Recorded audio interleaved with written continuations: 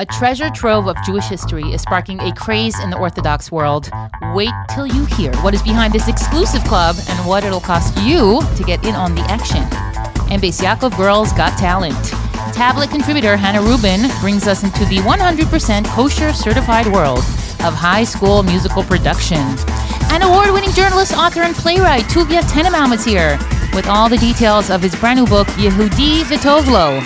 This is the Weekly Squeeze. I am your talented and humble host, Chanala Music, coming at you from the land of Israel, episode 98. Thank you so much for being here. It is a beautiful, breezy day here in the land of Israel. Another week of Israelis thwarting terrorist attacks. Baruch Hashem, I could share that David Stern, the American-Israeli Marine, who was shot while driving through Huwara with his wife, He's okay. He will be okay. He did survive the attack, even though the Palestinians shot dozens of bullets into their car. Amazingly, he was able to get up, walk himself into the ambulance. People are calling him a hero. People are calling him Iron Man. I mean, he is a karate instructor. And that's something that I've spoken about on this podcast, the importance of teaching Jews, boys and girls, how to defend themselves. It's extremely, extremely important, especially when we recognize that they're starting to pick up on the fact that they need to watch their backs. You know, this is a way to help them connect and take action and not be passive and perhaps have anxiety. So yeah, Baruch Hashem, he is feeling better. He got onto a video on Twitter and he obviously shared with everyone, thank you so much for your support and your prayers. And then he said, listen, plain and simply, the Israeli government has to keep the people, the residents in Judea and Samaria safe, and it has to stop. Louder for the people in the back. As far as Or Ashkar goes, he was shot in Dizengoff Center a week and a half ago. So he succumbed to his wounds, passed away. His organs, all of them, were donated to save the lives of 6 other Israelis. Just beautiful. May his memory be a blessing. Okay, let's move on to what is going on in the world that doesn't have to do with terror. Not much. Just kidding. Okay, so I have been listening recently to The Rebbe from Joseph Telushkin as an audiobook. And even though I've read it, I'm enjoying it thoroughly. There is definitely something different when you are read a book than when you read a book. Now, I love to read. I just can't physically keep my eyes open past like 7:30. So to be read a book is just such a gift. Anyways, one of the things that I am reliving is the story of Hey Teves and how the Lubavitcher Rebbe fought tooth and nail that the Friediger Rebbe's Sfarim should in fact remain in the property, in the hands of the Lubavitcher Chassidim and not given over to his nephew, who was basically stealing books from the library and selling them to collectors around the world for exorbitant amount of money. Anyway, eventually the Rebbe won the case, Lubavitch won the case, essentially, and the Rebbe bought the books back for much, much more. And that is why this story from the Jewish Telegraphic Agency really intrigued me. Inside the auction house, driving the rare book craze in the Orthodox world. So Genezim is an auction house. I guess the word is from Geniza. I'm going to venture. So they specialize in Jewish historical artifacts and collectibles, giving people all around the world the chance to own a piece of Jewish history, which includes items like first edition Sfarim, letters by prominent rabbis and rebbes, original Torah manuscripts, and much, much more.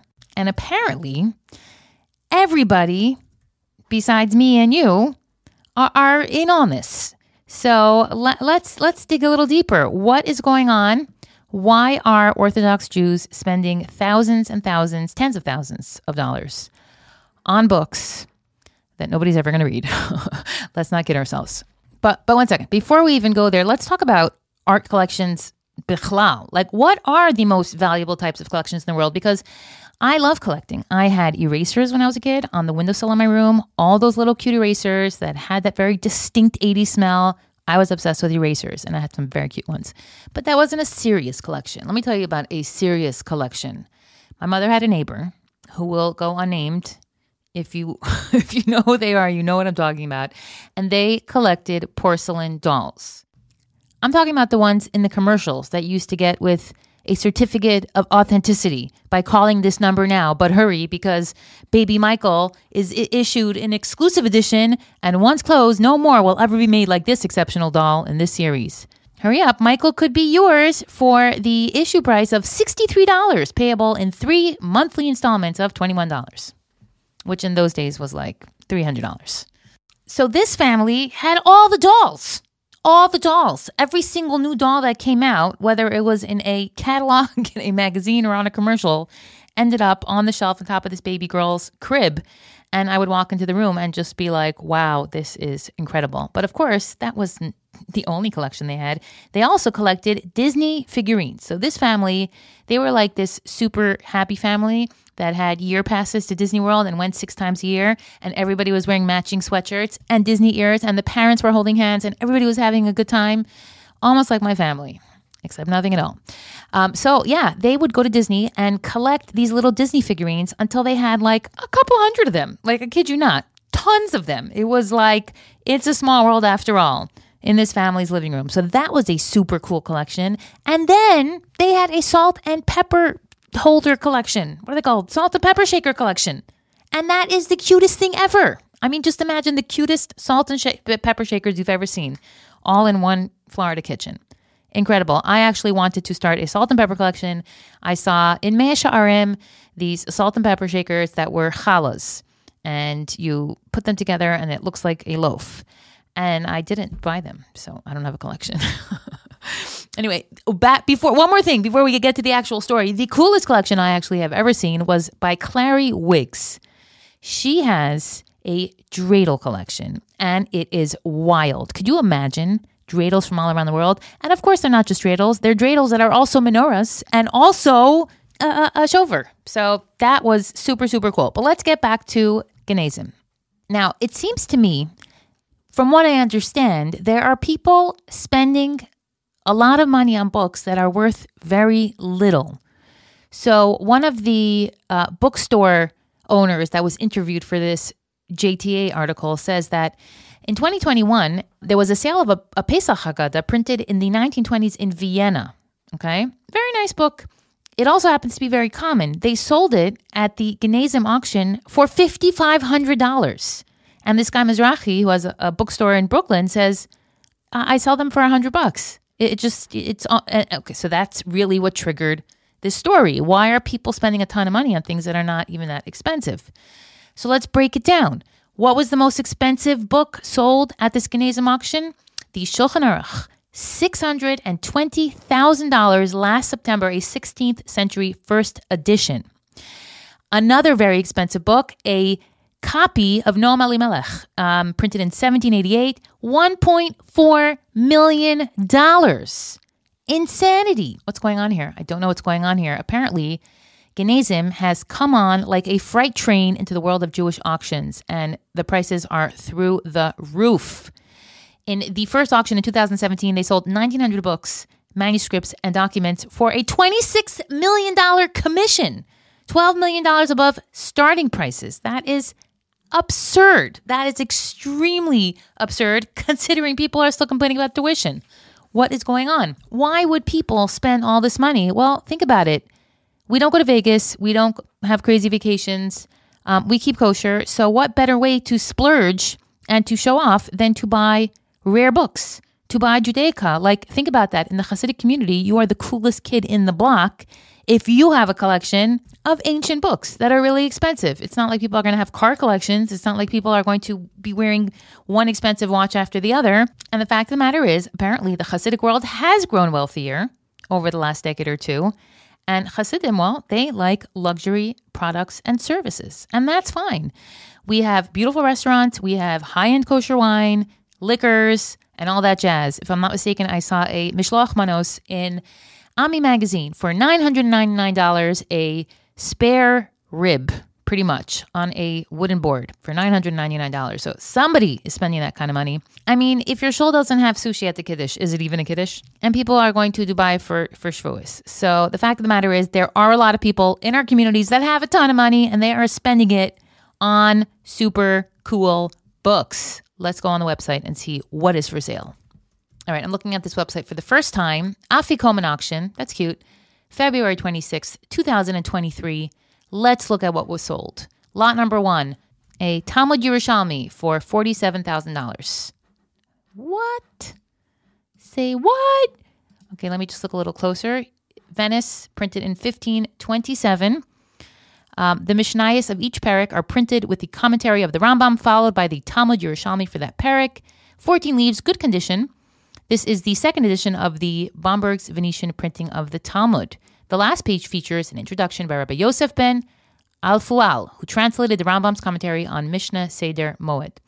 Ba-ba-ba, ba-ba-ba. And there's like a whole bunch more information. But, you can have it because it was sold for $47,000, start price of $20,000. What else we have here? Maseches Purim, $12,000. A year-round machzer, whatever that is, $12,000, $12,400. Haggadah with commentary, first edition, Venice, 1583, by Harav Eliezer Ashkenazi. $11,000 it was sold for. An extremely rare Haggadah, $62,000. I'd be scared to use that because somebody is going to spill wine on your $62,000 Haggadah. Handwritten essay by the Admar Rabbi Yol of Satmar. Can be yours for $44,000. The Matzah Machine Controversy. The Machine Matzah Controversy. That sounded like the Marvelous Midos Machine. The Marvelous Matzah Midos Machine. $155,000. Base Yosef Orach Chaim, first edition, Venice, 1550. Talk about impressing your chassan. Crazy. It's really pretty impressive. Then you can go onto their website, see all their previous auctions. I'm just going to check out another one real quick. Lots of documents. Rare signature of renowned miracle worker, the Ribnitzer Rebbe Suba document, $29,000. I think that might still be for sale. Oh no, it says sold. Sorry. This is really cool. The Holy Divrei Chaim signed letter of blessing from Rabbi, $63,000. Somebody's buying this stuff.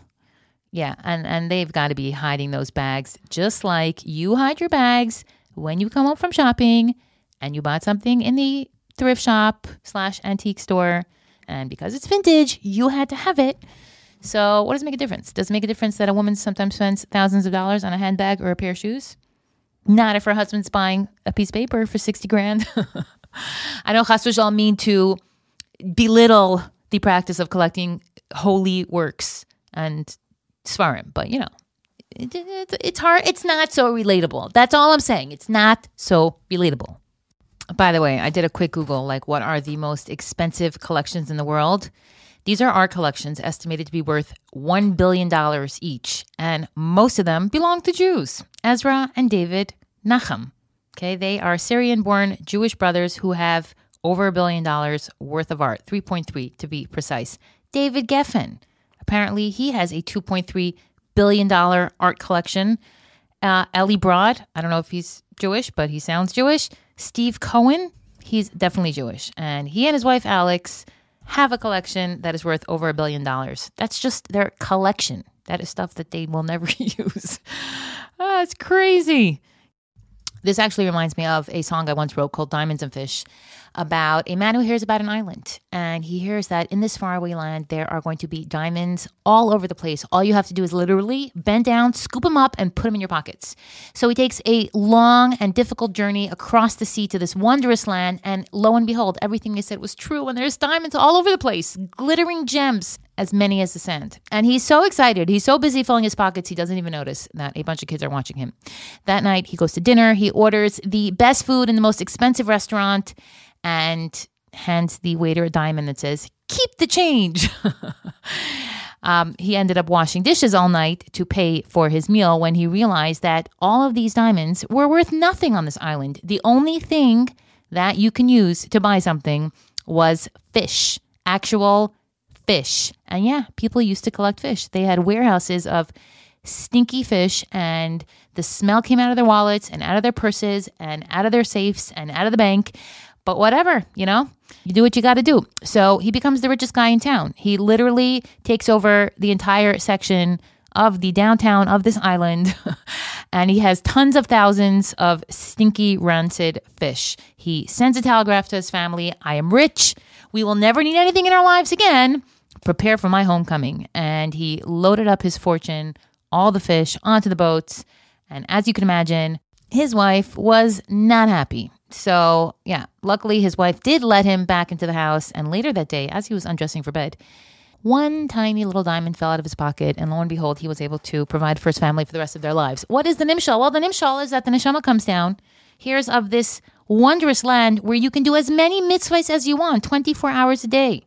You can do mitzvahs nonstop. And the neshama is so excited, and when he comes down, and diamonds litter the streets, he's told. Wherever you turn, you have an opportunity to do a mitzvah. All you have to do is bend down and fill your pockets. But we get distracted, and we forget, and we start to believe that just because everyone else says so, we need to surround ourselves with smelly fish. The good news is that no neshama could come down to this earth without accidentally picking up at least 1 or 2 mitzvahs along the way. So the moral of the story is, if you got the money, I can't think of anything better to spend it on than tuition. Than expensive svarm. This week's episode of the Weekly Squeeze has been brought to you by Meir Panim. Pesach is around the corner, and many, many families in the Holy Land do not have enough money to put food on the table. And that's where Meir Panim comes in. They are committed to raising $750,000 in the next month so they can cover their budget and be able to provide the pantry staples that every Israeli family needs, especially around this time of year when we just eat so much food.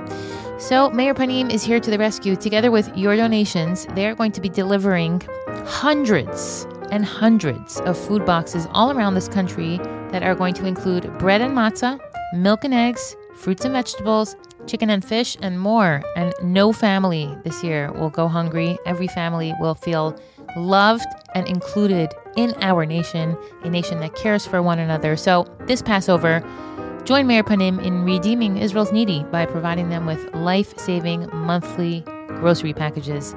The link is in my show notes. You could sponsor a family for $180 a month, or just give what you can. Every single donation is appreciated. Meir Panim has been featured in United with Israel, JNS, The Watchman, Jamie Geller, Times of Israel. I've worked with them for a while now. Absolutely legit. So give Israel's needy a taste of freedom this Passover. And on behalf of the Weekly Squeeze, make a donation today.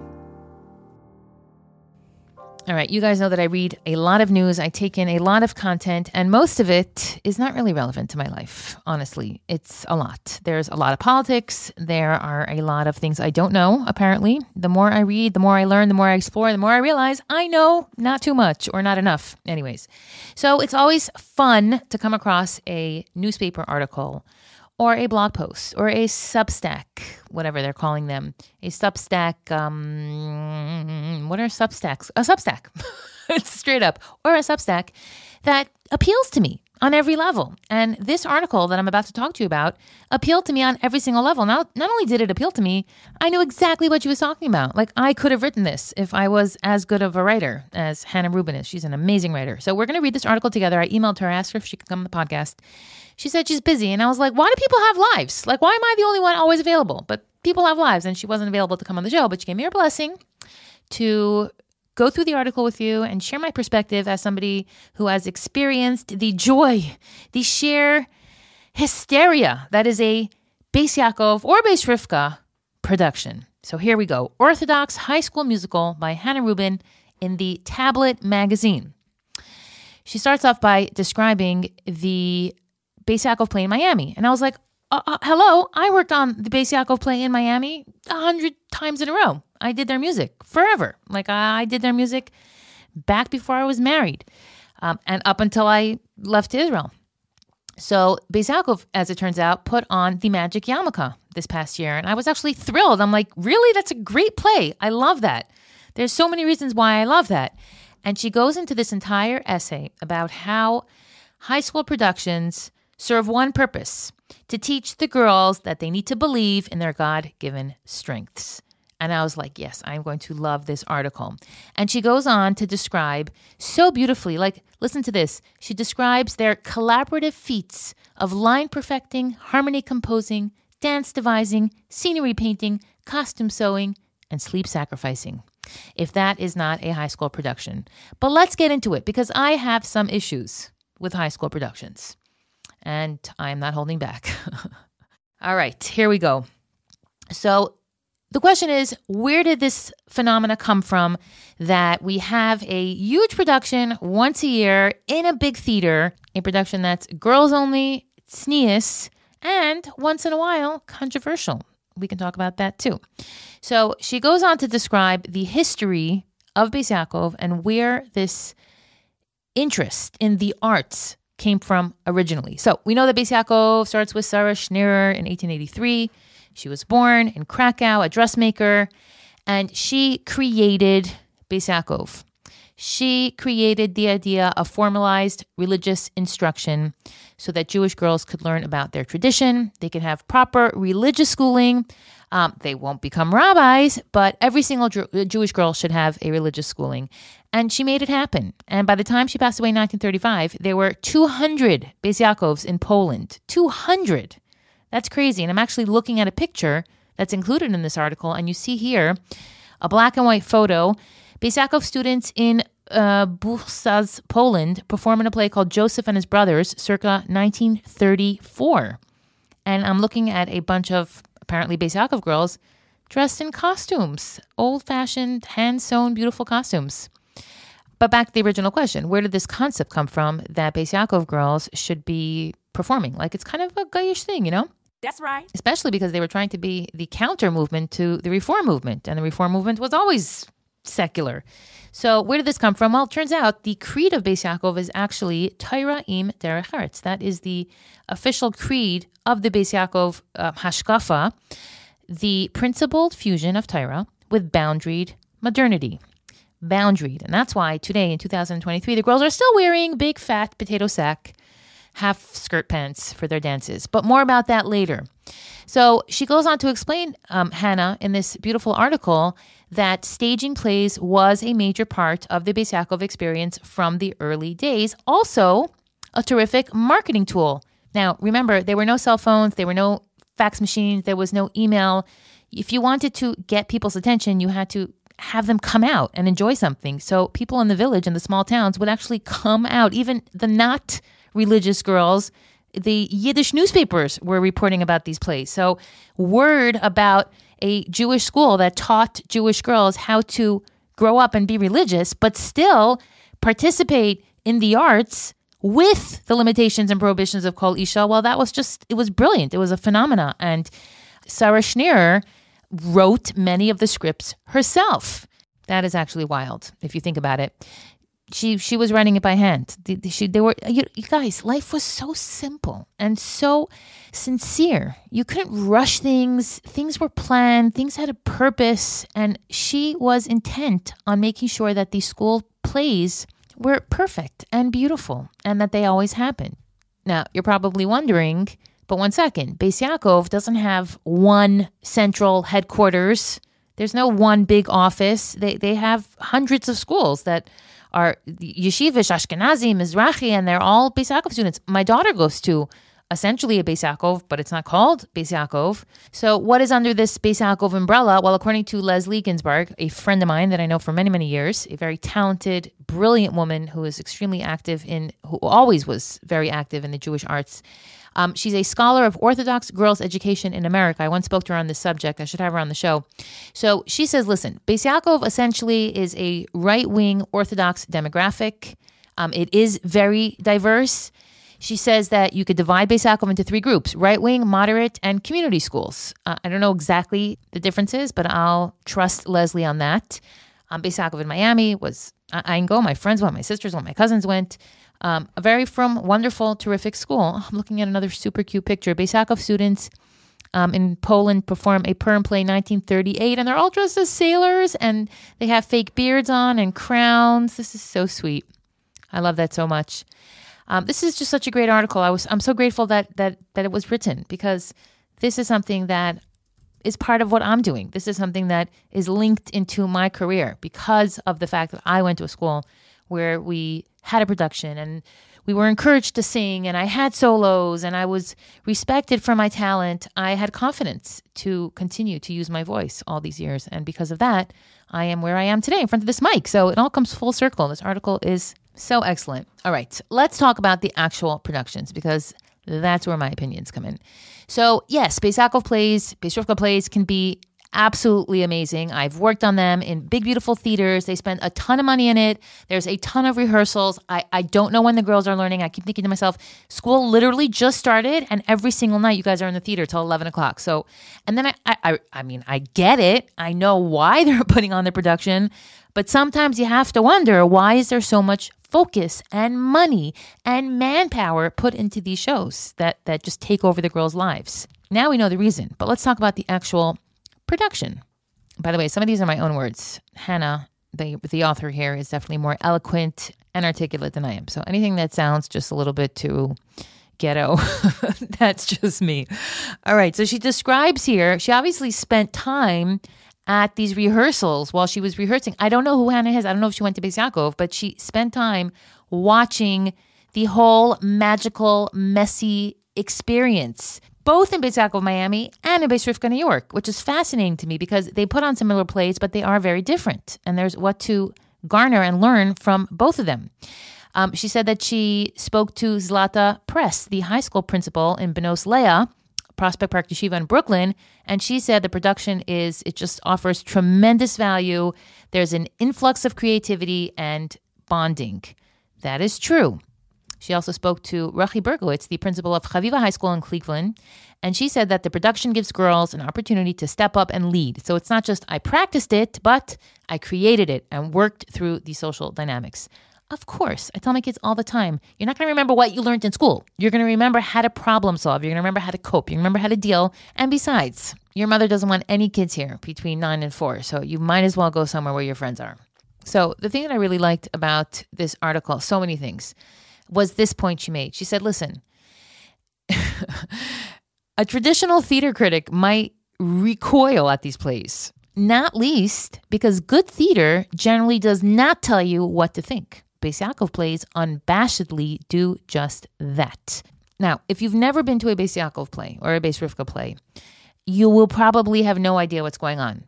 So there's some sort of story that takes place in some period in Jewish history. We don't know exactly where, when. Is it the Inquisition? I don't know. Honestly, I have never loved any of these plays. I find the plots to be cliched. They're always revolving around the same themes, like a family holding on to their Masorah, and there's Nazis, and there's Cossacks, and then there's somebody knocking on the door. I don't know, it's just very predictable, stereotyped.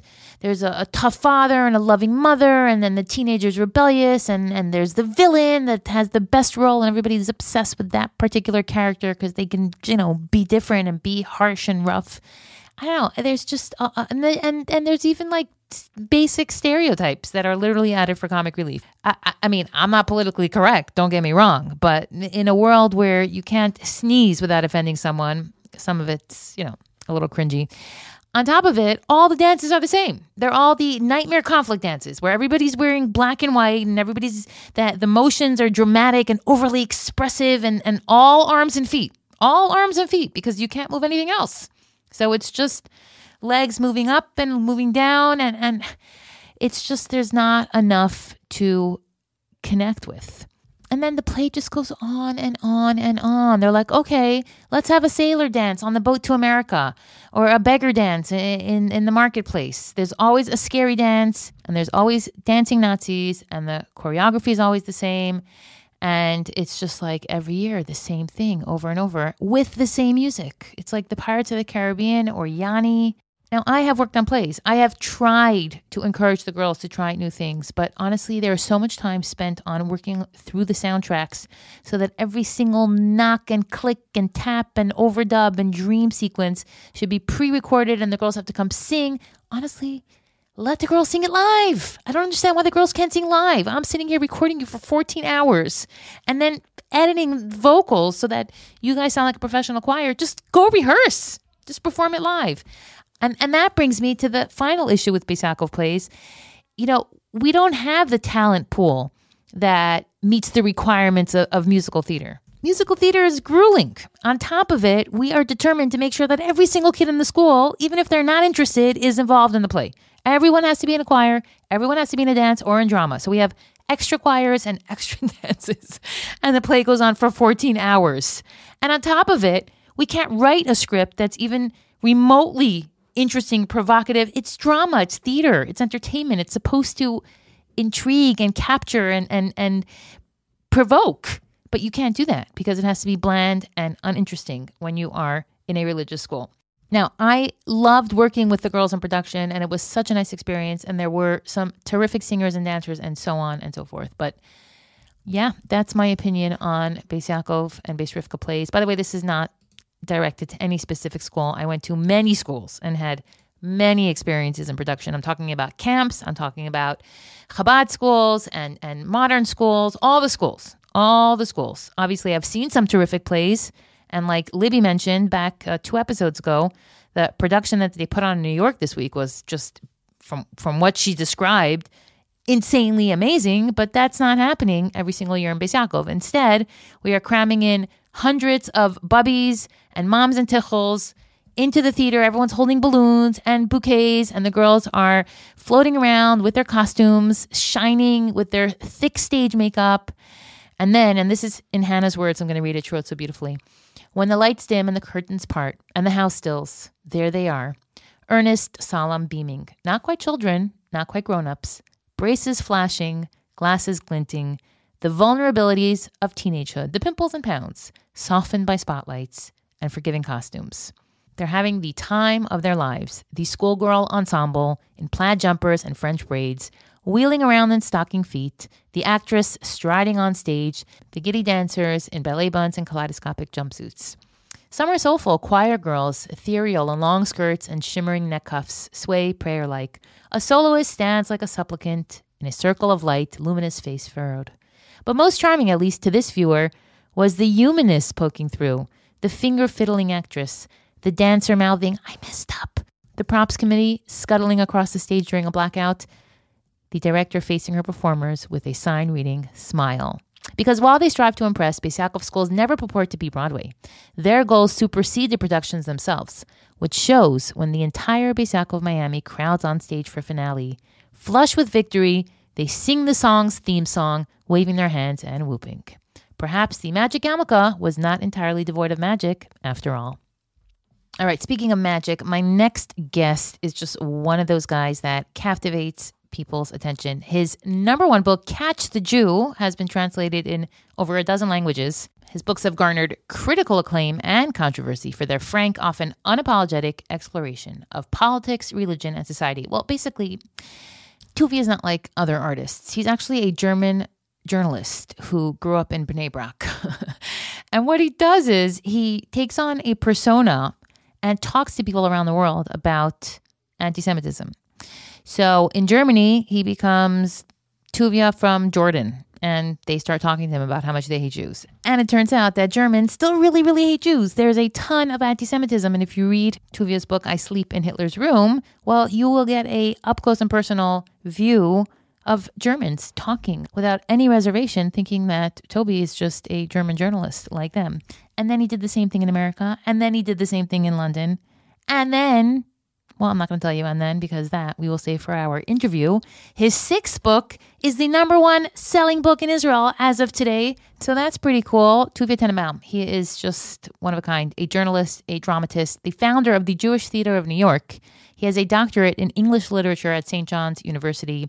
He has his bachelor's in mathematics and computer science. I think that's what BS stands for.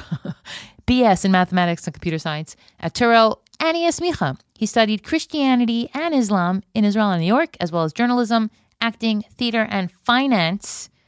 In 2003, Germany's most prestigious newspaper, Der Zeit, named him one of the best minds in America. His books are available through Geffen Publishing House. To know him is to love him. Without further ado, Tuvia Tenenbom.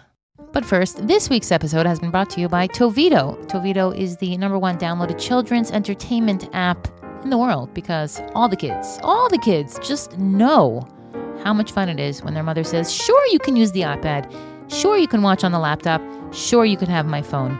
Now, if you're telling yourself, you know what, YouTube's free, TV's free, well, you are going to pay the price one way or the other when your kid starts acting out because they're watching too much violence or starts repeating things that no Jewish kid should be talking about. And that's what Tovido's for. Tovido is great kosher content.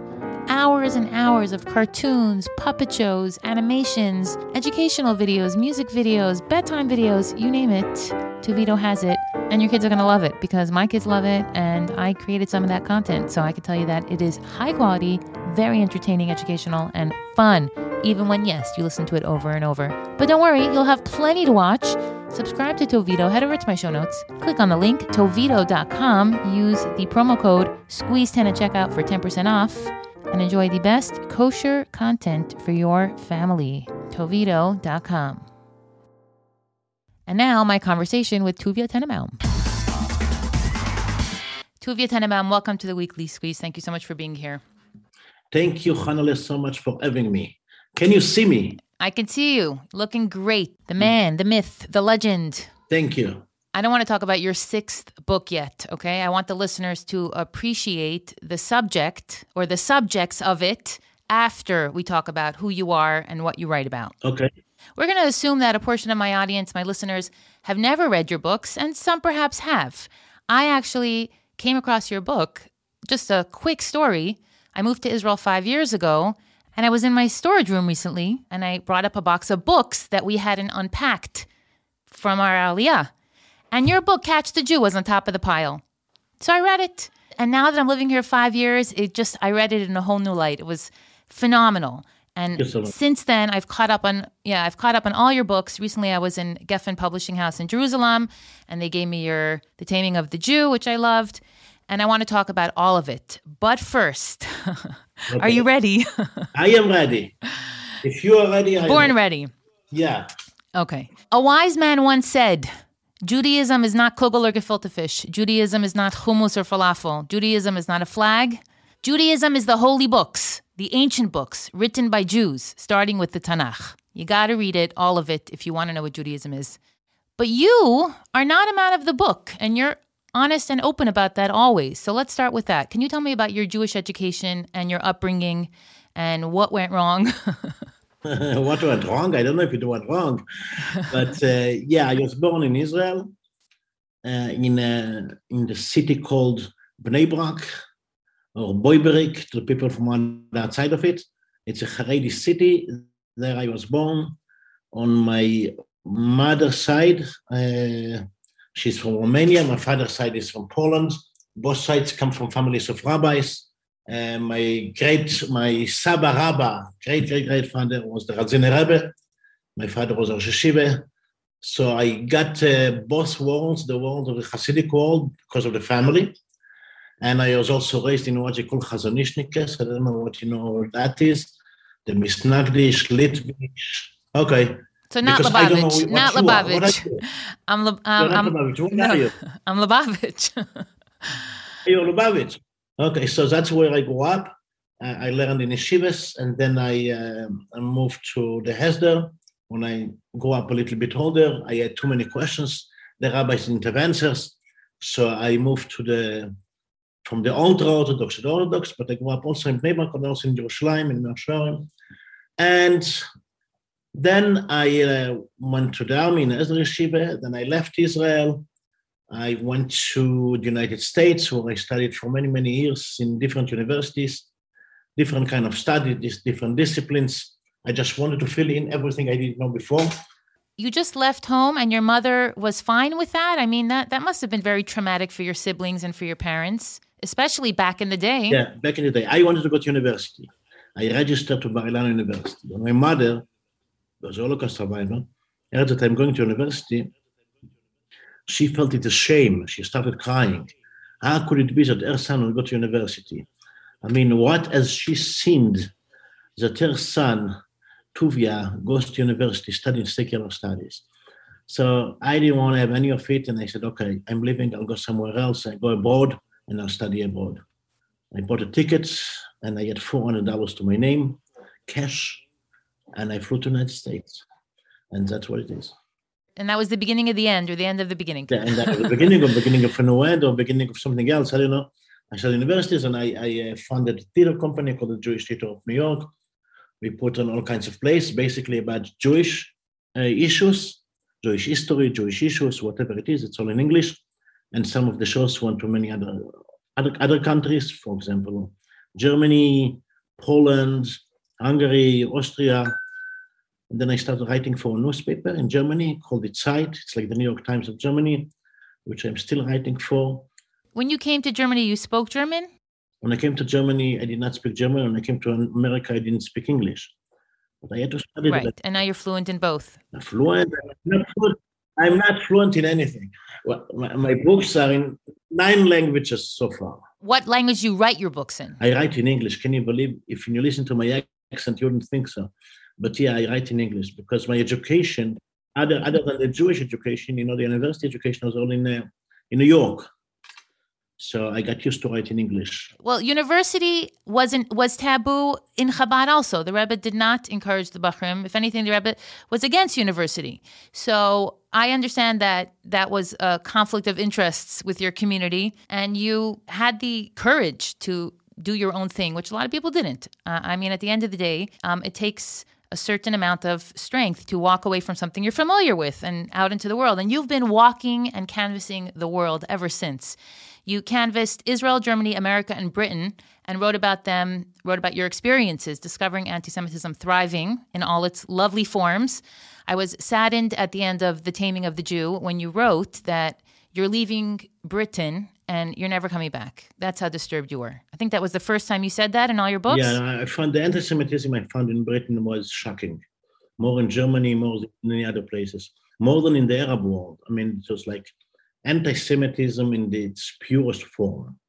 We have no idea that everywhere you go, people talk about Israel. It's like, and that was across the 4 states of the United Kingdom, the UK, not just Ireland, And this was like Northern Ireland is not different than Ireland, it's basically the same nation, just different nationality, so to speak, different passport, but it's the same nation. They just cannot stand Jews. Wherever you go, they talk to you about the impossible Jews. When you go on the streets and you ask people, be it in the UK, be it in Ireland, if they want to change anything in the world, especially in the UK, the time of Brexit, you expect people to talk about Brexit. There was the final days before Brexit was approved, whatever. But the people don't talk about Brexit. You ask students, 20-year-olds, and I'm presenting myself as a German journalist, and I come with a camera, and I ask this stupid question, what would you like to change in the world? And the answers come like, free Palestine. Free Palestine. Not hungers, not earthquakes. Not hunger, not anything else. None of the above. None of the above. And the artists in Ireland, wherever you go, the artists are like all the time advertise, put like big kind of pashkevili, you call it in Israel, kol kore. Pashkevilim, yeah. Yeah. Anti-Israel, anti-Jewish. And it was a frightening experience. For example, one of the things that we put in the video, we went to Northern Ireland, went to a pub, and you see people, normal British people, British citizens, and they sit in the pub early in the day. Lately, it's like 4:00 in the afternoon, something like that. Everybody was still sober, so to speak. And the people said there in ears next to me, sitting a guy with a bracelet. On the bracelet says Palestine. It's like, what do you care about Palestine? And they tell me. And they can't even spot it on a map. No, if I put it on an iPhone, I say spot it on the map, they don't even know. One time I tried, it's like, I tried more than one time, but one time I put it in a video. I tried going on the street, asking a young man, a student, and I come over to him and I say, hello, my name is Ahmad, I am from Palestine. Would you like to talk to somebody? Tell me a little bit about Palestine. Yeah, cool. It doesn't even appear to him that they don't look like the exact Palestinian. So they don't know where Palestine is, they don't know what Palestine. The only things they know is that the other sides are Jews, and that's enough. It's like from Chaucer, Canterbury Tales, It's like the culture. The Jew is a killer. The Jew is bloodthirsty person or whatever, animal. And you have to be careful of him. So you don't know what the Jew is, but they ate the Jews. It was frightening to see that everywhere you go, almost everywhere, it's Palestine, Palestine, Palestine. And when I met the people who are like, these organizations, NGOs, Solidarity with Palestine, and all of those kind of things, all kinds of these NGOs, I find out they are not Palestinians. They are not even Arabs. They are not Muslims. They are British people, white folks. Mm-hmm. Mm-hmm. And that's what it is. It was set It's a very comprehensive anti-Semitism that is malignant and metastasizing across the world. Now, I have a fascination with the subject as of late. Actually, when I was at Geffen, I picked up A Brief History of Anti-Semitism. Did you see that book? No. By Israel Beaton? No. I think I had it here somewhere.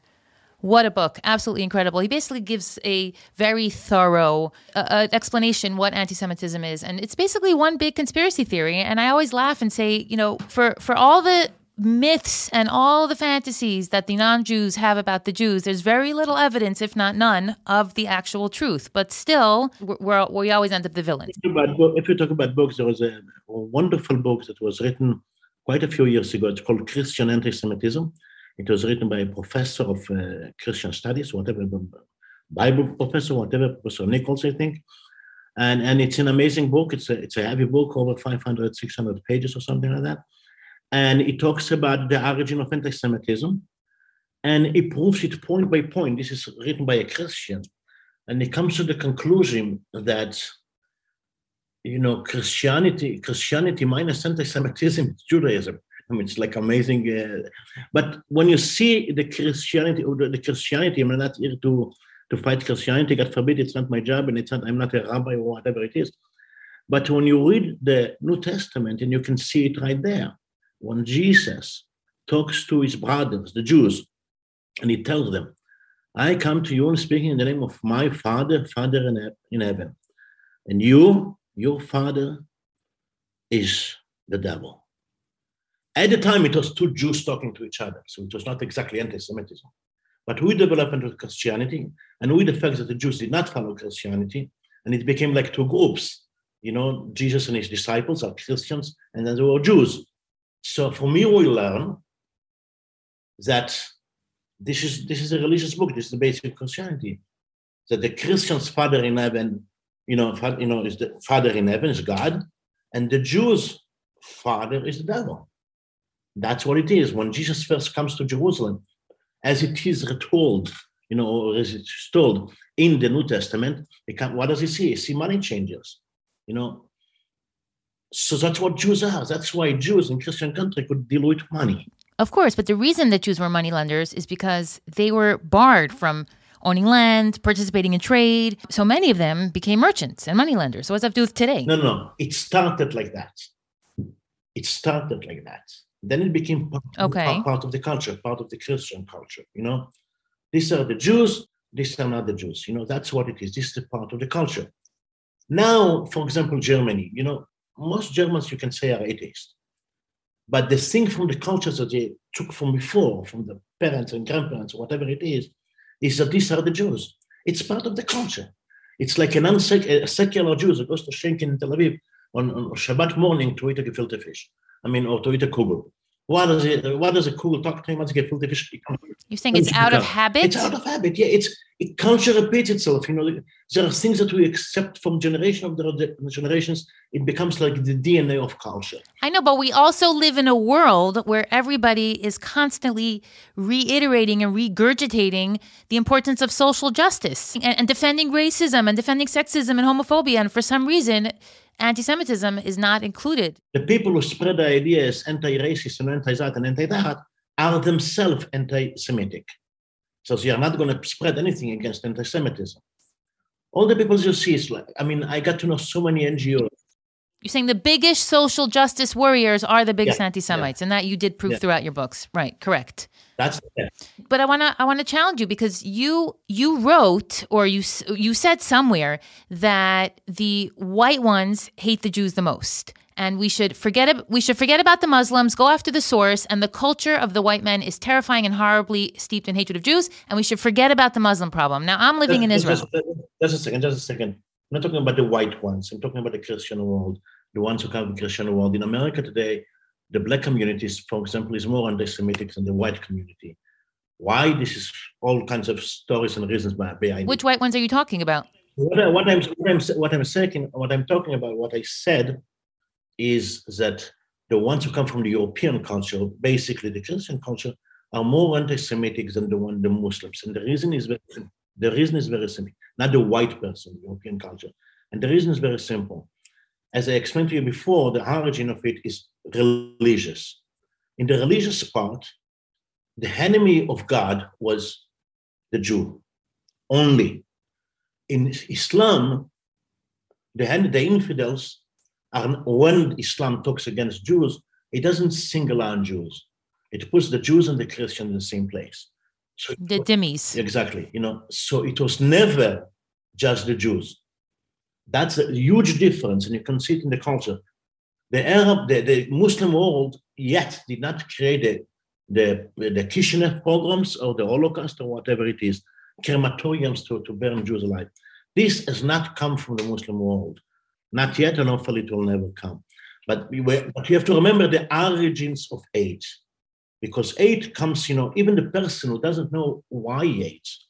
And I asked people, for example, in York, in the UK, and I asked people to read it, in the Clifford's Tower, and there is a little tablet there that explains what happened in the forest, in the little structure on the top of the hill. Over there at the time, 150 Jews were put together in that Clifford's Tower, put together and burned alive. And I asked people to read it. British people, normal people, white folks, educated. And you had to see how they read it.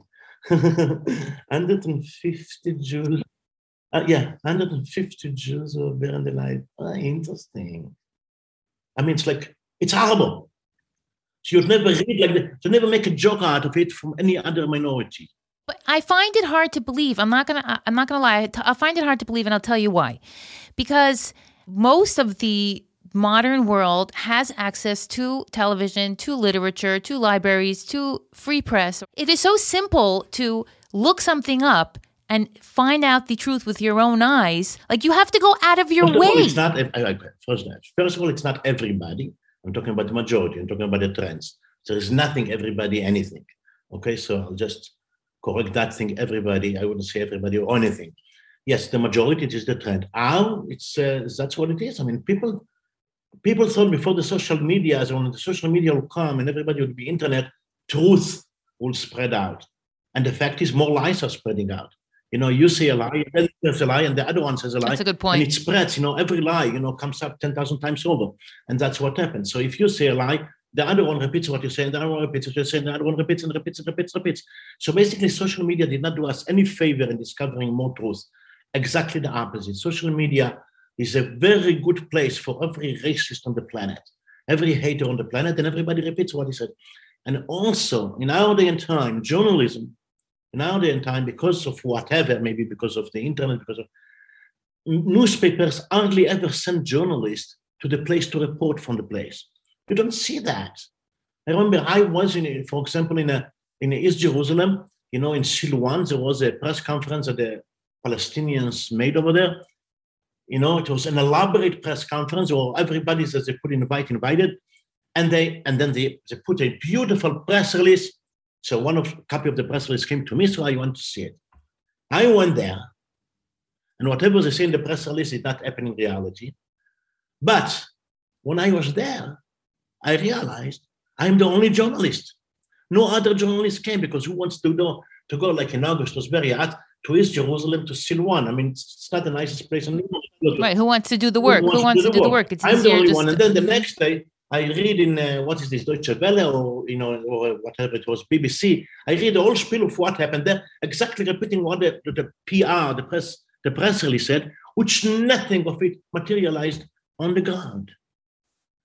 I mean, how many times I see those things? I see journalists sitting in Haifa or in Jaffa, on the beach, in the beautiful, expensive restaurants, and write the reports, and the top of the articles write Gaza. So you're bringing up something very important. And that is the press's responsibility, or what people are now calling lethal journalism, where the journalists are purposely obviously cutting footage has always been a practice in journalism, from what I understand. But the bottom line for the journalist is presenting the situation that is favorable to the Palestinian narrative. Then, because of that, they're painting a picture that a majority of the world is believing. And this is a problem. The question is, what starts first, the chicken or the egg?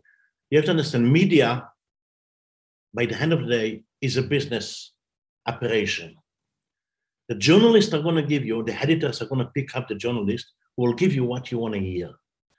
If people wanted to hear how great and beautiful the Jews are, the Western media would be full with that.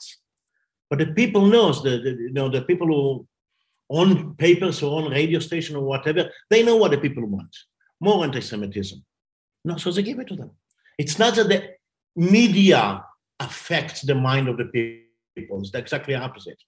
If the people who are against this kind of hate speech against the Jews, the media would have stopped it. But these are the people. This is what they want. I've gone to so many places. It's like when I went to Britain, I didn't even think about writing. I said to myself, okay, how many Jews? There are not even 300,000 Jews in the whole of Britain, all of the UK. Maybe I'll write 2 pages about them. And it ended up I wrote too many pages about them. Because everywhere I went, I found anti-Semitism. That's what's troubling here. It's troubling. And the other thing, which is the Jewish racism, the anti-Semitism is so powerful. Part of it is our fault, the Jewish fault. If you really dig deep and you enter and infiltrate some of this organization, you'll find out that the person who is basically stirring the pot, the first one to stir the pot, is a Jew. We have so many Jews, self-hating Jews, and it's frightening. I want to show you this. You see this book here? Can the whole world be wrong? Yeah, I see this. He quoted you in this book. I just got it. I was reading it over Shabbos. I'm going to read that section because I want to, go into that subject of the self-hating Jew and how you're saying at the core of so much of the anti-Semitism is a Jewish problem, for lack of better words. So you wrote that you hardly get to meet conviction-driven Jews, say what I think Jews, farming Jews. If you slap me on one cheek, I'll slap you on both cheek Jews. The Jews I know are neurotic Jews, weak Jews, self-hating Jews, hate-filled narcissist Jews, accept every blame Jews, bowing to all non-Jews, Jews, ever guilt-ridden Jews, ugly-looking Jews, big-nosed and hunchback Jews, cold Jews, brainy Jews, yapping Jews. And here are both my cheeks, and you can slap them both Jews. So I think it's safe to say you believe we are part of the problem. But how? We are part of the problem because 2,000 years of diaspora to run this 2,000 years of being the slaves of everybody, or the second-class citizen, or the class B or C or D or whatever you were, at the mercy of other nations, and have been surrounded by anti-Semitism from the beginning, and some of it drops off. If you have people, let's say 100 people, and everybody tells you are ugly and stupid, most people, if that happens to them, will by the end of the day believe that they are ugly and stupid. Maybe not you, maybe not me, but in general, the human nature, if everybody around you says that you are so bad, at least some of us, are doomed to believe it. I've said this on the show. I find myself being triggered by Hasidic Jews when I'm traveling around Israel because of all the terrible things that people say about them, following the New York Times articles, and I read the comments over there. It starts to slant the way I perceive the Jews myself. What came first, the chicken or the egg? It's together. I mean, it started with religion. It started with the Christianity, with the Jews not following Jesus. This is what I can tell you. This is at least the anti-Semitism. Right. It's not the anti-Semitism in the days of Esther. It's not that. In the days of the Bible, there were tribes fighting tribes. So one tribe wrote more about his enemies than the other enemies. But every tribe was fighting another tribe. Every tribe was killing another tribe. We are talking about the normal world, more or less the world we know, from the time that Rome became the empire, and then they accepted Christianity as a faith. And then you see what's the story. I mean, it's like the Spanish Inquisition. I don't have to tell you, the Crusaders. It's a history. That's the history, and that those countries, control the world for too long, and they spread this kind of culture. And if you read the culture, it's like Shakespeare, for example. I don't have to tell you that. The Merchant of Venice, or what I mentioned before. It's like the Canterbury Tales, and thousands of other books and articles presenting the Jews as the worst of the worst. That was the culture. And that is still the culture. And some of the Jews, that's what it is. There's nothing you can do. We still have problems. Even if you look at present day, what happens in Israel today, the fight between right and left, between religious and secular, and you see all these things, what happened in the Knesset today, the way they talk to each other. It's sad to watch. the hatred that we have between ourselves, as if we finally got the land, we got Israel, we are made Israel so beautiful and amazing, beautiful country, and 75 years, we have never been free, Jewish country for 75 years, now we got 75 years, okay, let's destroy everything. We do have a problem, and we have to admit it. We cannot always point a finger at others. We have to sometimes point a finger at ourselves. We are part of the blame. We are part, I mean, it's like Noam Chomsky, whatever you say it in English. I mean, what is he? Judith Butler? I mean, some of the biggest anti-Israel and the biggest BDS are Jews. I mean, that's what it is. When you read articles, and you compare, for example, the British Guardian to the American New York Times, you start thinking that the New York Times is published in Yitzhar, in the settlement of Yitzhar, which is one of the most extreme, so to speak, of the Israeli settlements. Because in comparison, the Times is very pro-Israel. You read the Guardian, it's amazingly anti-Israel, amazingly.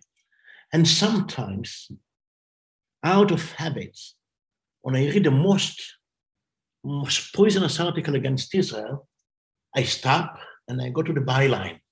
Who wrote that? I always do that. A Jew. Or an Arab. Usually a Jew. With so much hatred, it's usually a Jew, not an Arab. And we have a problem. Like conservative Jews in America, for example, or conservative Jews in Israel, who fight anti-Semitism or hate of the Jew by the Muslim, but they refuse to join the fight against the Europeans. Because the Jews say, okay, the anti-Jew does not look like me. We have a problem of saying that the biggest anti-Semite is a person who looks like us. So it's better to blame it on the Muslims. I'm not saying the Muslims love Jews, but go even to Palestinians, the Christian Palestinians and the Muslim Palestinians. Who hates the Jews more? 10 times over the Christian Palestinians. That's a reality. And if you go to the place, forget what you see in the media, forget the papers from A to Z, right, left, or media, or center. Forget the social media, just go. Go to Ramallah, go to Jenin, go to Nablus, go to those places, live with the people, hear and listen. What am I going to hear? The Christians hate the Jews much more than the Muslims. I don't care who hates me. I care who kills me. My children live here. If it's the Palestinians that are killing them, that's where I'm going to put my attention. Look, there's always somebody that hates more and kills less and kills more and hates more. This is the way it is. This is our current enemy right now. The Muslims right here in Israel. Okay, who teaches the Muslims to hate Jews here? Who teaches them? Number one, it's completely part of their curriculum. And yes, the Elders of Zion is the number one selling book. You always have to go to the root. You go to Jordan, to Amman. Go where they sell books, the bookstores, not many. Go to the newsstands. They sell anti-Semitic trash. Who wrote that anti-Semitic trash? Because the Muslims were illiterate and the Christians were writing and they were printing before the Muslims. The Muslims were in the desert, so the Christians gave them the curriculum. No. The hatred is the same. No, 1 second. The hatred is the same. Anyone who's seen footage coming out of any terrorist attack, the most disgusting ones, the most vicious ones, the Palestinians are positively gleeful. The Arabs, I don't like calling them Palestinians. The Arabs are gleeful. They dance in the blood of Jews in the most disgusting, despicable ways. How could you say that their hatred is not? Yeah. I am the grandson. I'm the son of Holocaust survivors, the grandson of people. As am I. Just a second. 90% of my family died before I was born. Now, can anybody compare what the Europeans did to us, to the odds that we get by the Muslims? No. Because the Europeans were more efficient and the Muslims are a bunch of dumb. No. It's not like that. It's not like that. It's because the hatred there is much stronger. You have to remember, here in Israel, the fight is, by the end of the day, also about land. Not just about theology and ideology. A tiny piece of land. It's not even about land. It doesn't matter. It's a tiny piece of land, but it's a fight about land. For Palestine, Alevai, Aleinu, may we have it. One thing in the Palestinians is so amazing. If a Palestinian lives, and no matter where, in a village somewhere, he has a little house. He makes money. What does he do? He fixes the house. He makes more money. puts in a nice fence. Makes more money, puts another floor. More money, another floor, another floor, another floor. It doesn't leave the land. Do we have that love of land? Do we Jews have that? No. I do. You and I maybe, but I'm talking in general. Do we have that love of land? Well, think about the amount of Jews that are living here in Israel, making Aliyah from all around the world, because they feel. One second, despite what's going on here, people laugh at me that I say Israel is the safest place in the world. They say, "Are you kidding? You must have to be insane to live there." I love the land. I'm not arguing with you about that. I'm just saying, we have to remember that the Muslim world, we have a different fight than with the Christian world. We just have to remember that.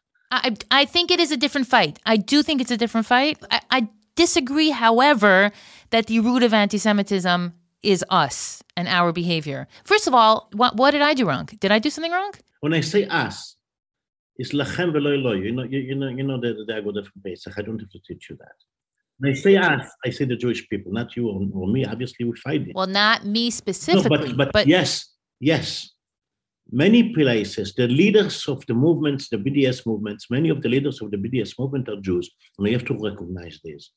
We have to recognize this, and we have to fight ignoring this. And many of the leaders of the BDS, many of the writers in the Western world were strongly BDS and strongly anti-Israel, and pro-Palestinians are Jews. We have to remember that. I went for the make the book about America. I wrote also a book about America. I went with my wife, Izzy. We went to travel in America for many, many months. When I also covered the Jewish world in that. So you went from temple to temple. Haredi temple is one thing.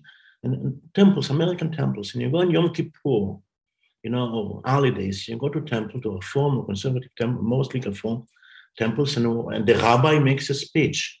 He or she, what is he talking about? About the blood that saturates the land, the Palestinian blood that saturates the land in the hands of the Jews, of the Israelis. They talk about the Israelis as terrible warmongers. This is in the temples. You go to Yom Kippur and they make Kaddish, not on the dead Jews, but on dead Palestinians in Gaza, who happen to be terrorists who try to kill Jews. Who is doing that? Christians, Muslim, we Jews, and I include us because I'm not going to deny it. We are part of the same mishpucha. This is us. They don't identify as Jews. These are not halachic Jews. These are not people who care about... They identify as Jews. They have a temple. I've seen people on Twitter identify as Jews and tell me that they're Jewish because their husband's Ashkenazi and they converted through Reform, and therefore they're Jewish. You're talking about Kenneth Roth and Peter Beinart, and I know exactly who you're talking about. But you're talking about temples. I'm talking about temples, going to service, Yom Kippur service. Because the Reform movement is a social justice movement at this point. ADL, Anti-Defamation League, at its time, was mainly anti-defamation about Jewish organization, a little bit about human rights.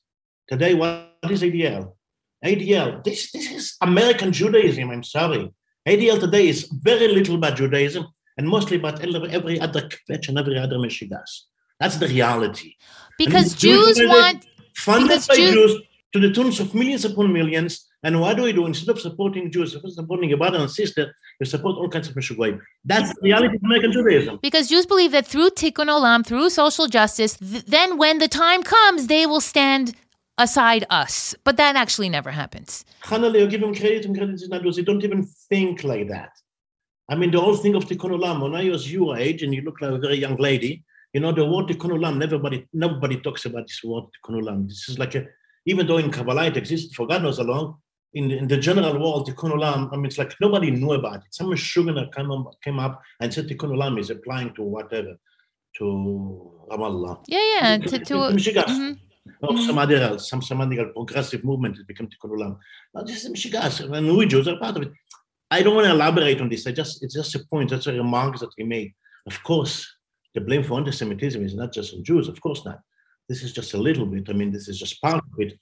And they'll say that it's because of the Hasidim. They'll say it's because of the Hasidim. I'm not justifying anti-Semitism, God forbid. Of course not. I'm just saying that we have to recognize also that also we have a problem and we have to deal with it. Absolutely. And I've read extensively on the pathology of self-hating Jews.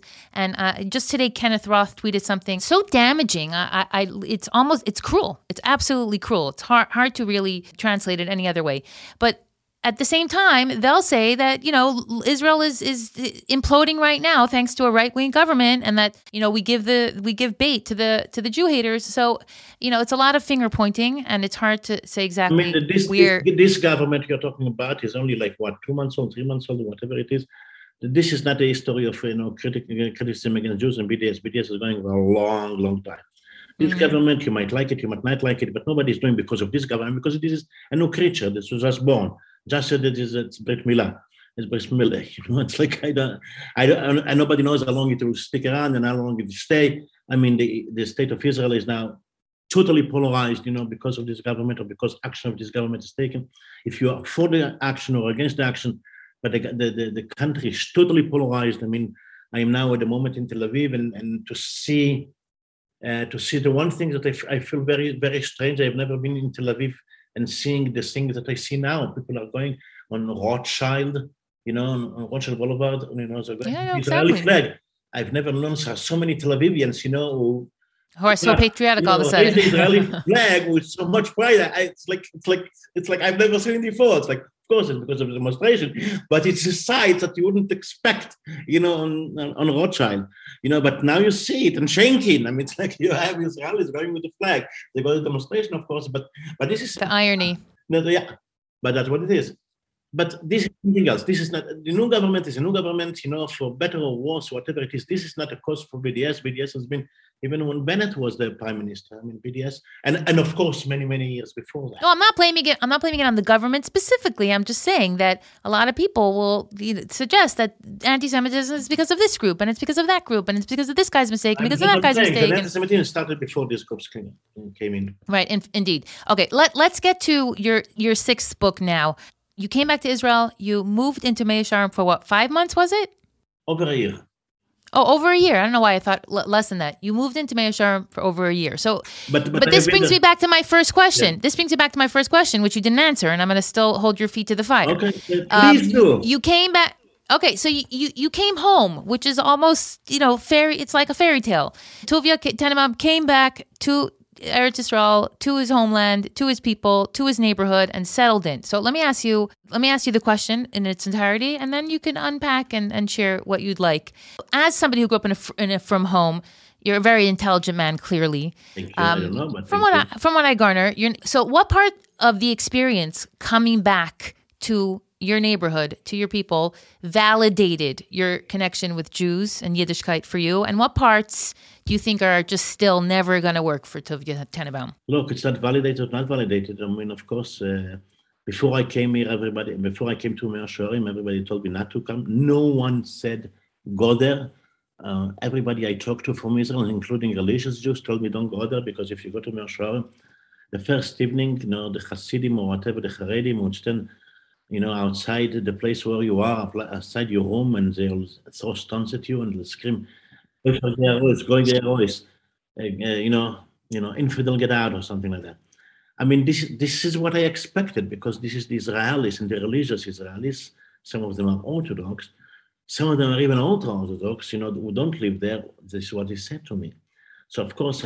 Well, just to explain to people listening, you can't move into that neighborhood unless you are from that neighborhood. You can't just rent an apartment on Craigslist or online. It doesn't mean online. If you want to rent an apartment, you have to be there, and then you see some zettelach, some paper, on poles or whatever. Right, so it's not so welcoming to outsiders. But I found that there is a little hotel called Modon Tzfania Hotel, and it's right in the... next to Kikar Shabbat. It's a little hotel that was funded like 100 years ago. And so I tried. I said, okay, I'll go there for 2 weeks and see what happens. And someone Haredim will throw stones at me. And I extended for over a year, obviously.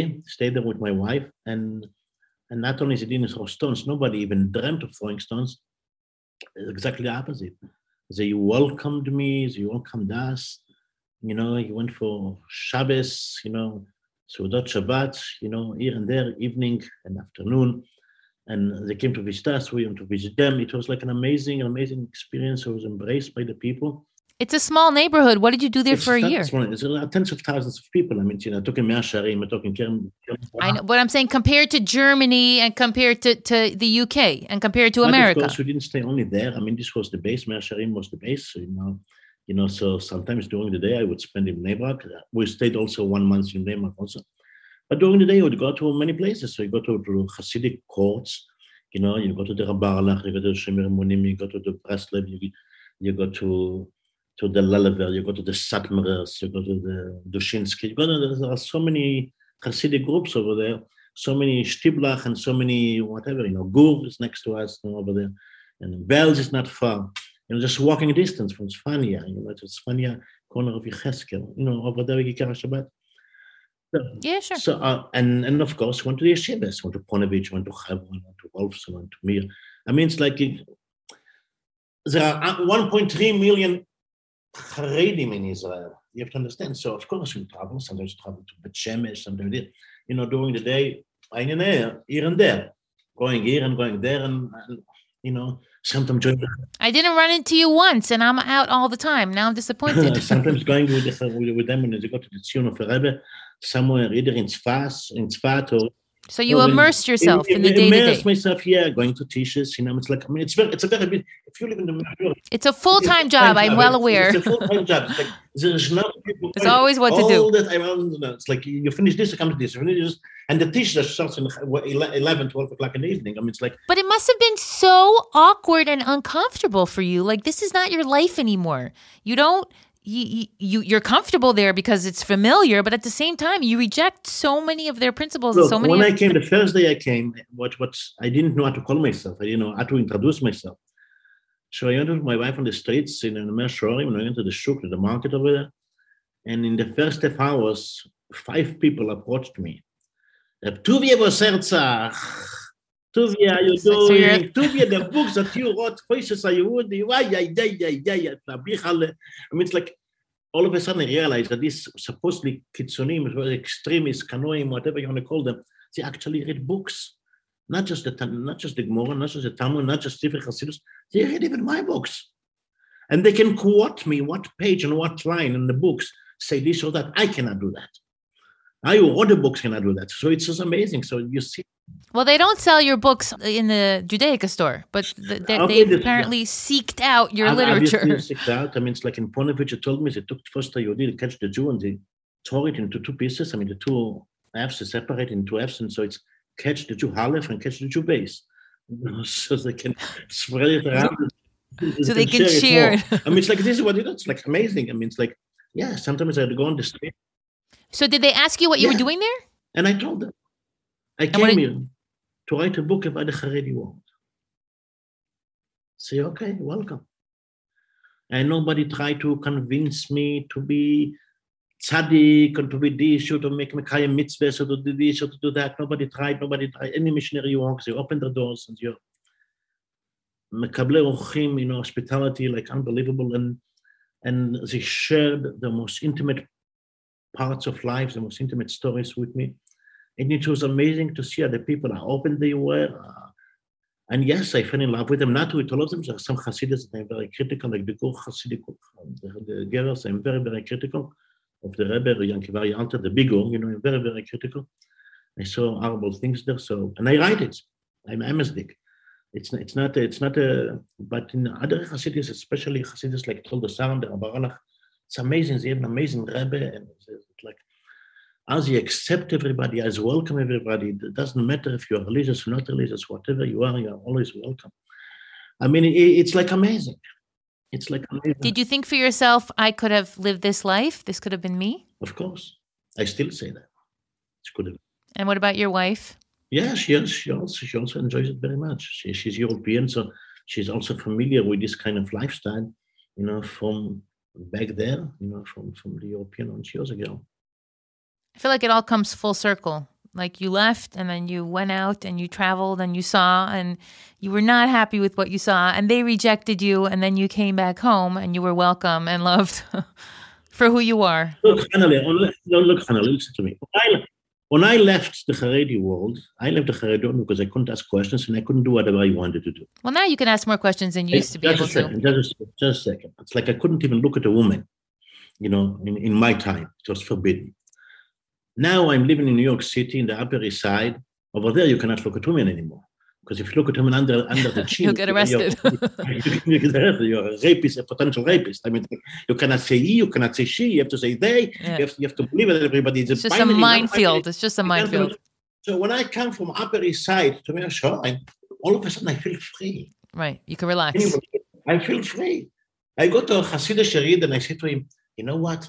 I'm going Leil Shabbos. I went on the street. I went in Meir Shore, and I look at the street and I look at the women. They are so beautiful, one after the other. I can't let my eyes off them. And what does the Haredi Jew says to me? Not shut up. How can you do that? He says to me, you know what? Chesed also to Hakadosh Baruch Hu. Rabbeinu Shloim God has made for us such a good. After the Holocaust, He turned all our wives to beautiful ladies.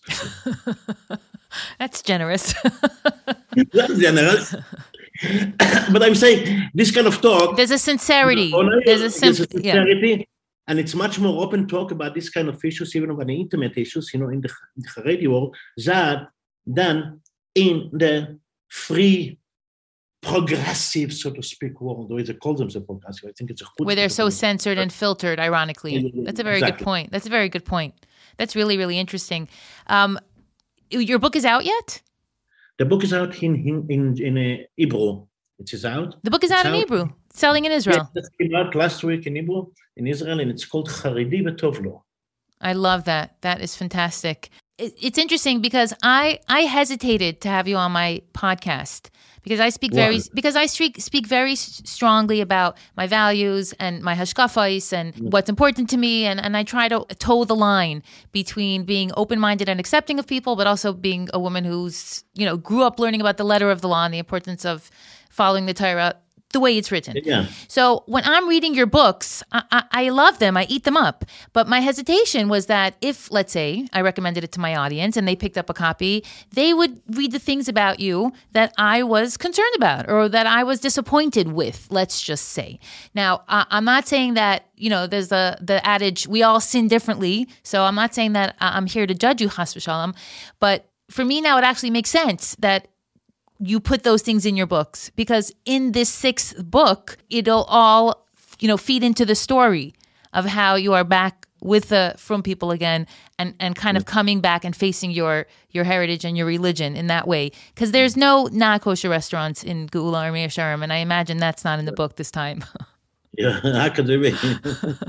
So that's why I didn't want to have you. There's restaurants right there in Meir Sharm called Deutsch.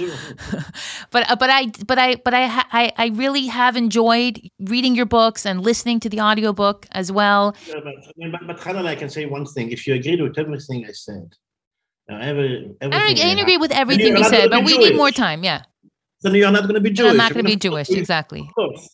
We have to disagree on something, otherwise life is very boring. It's going to be like the progressive. We agree with everybody. Everything. It's like really boring.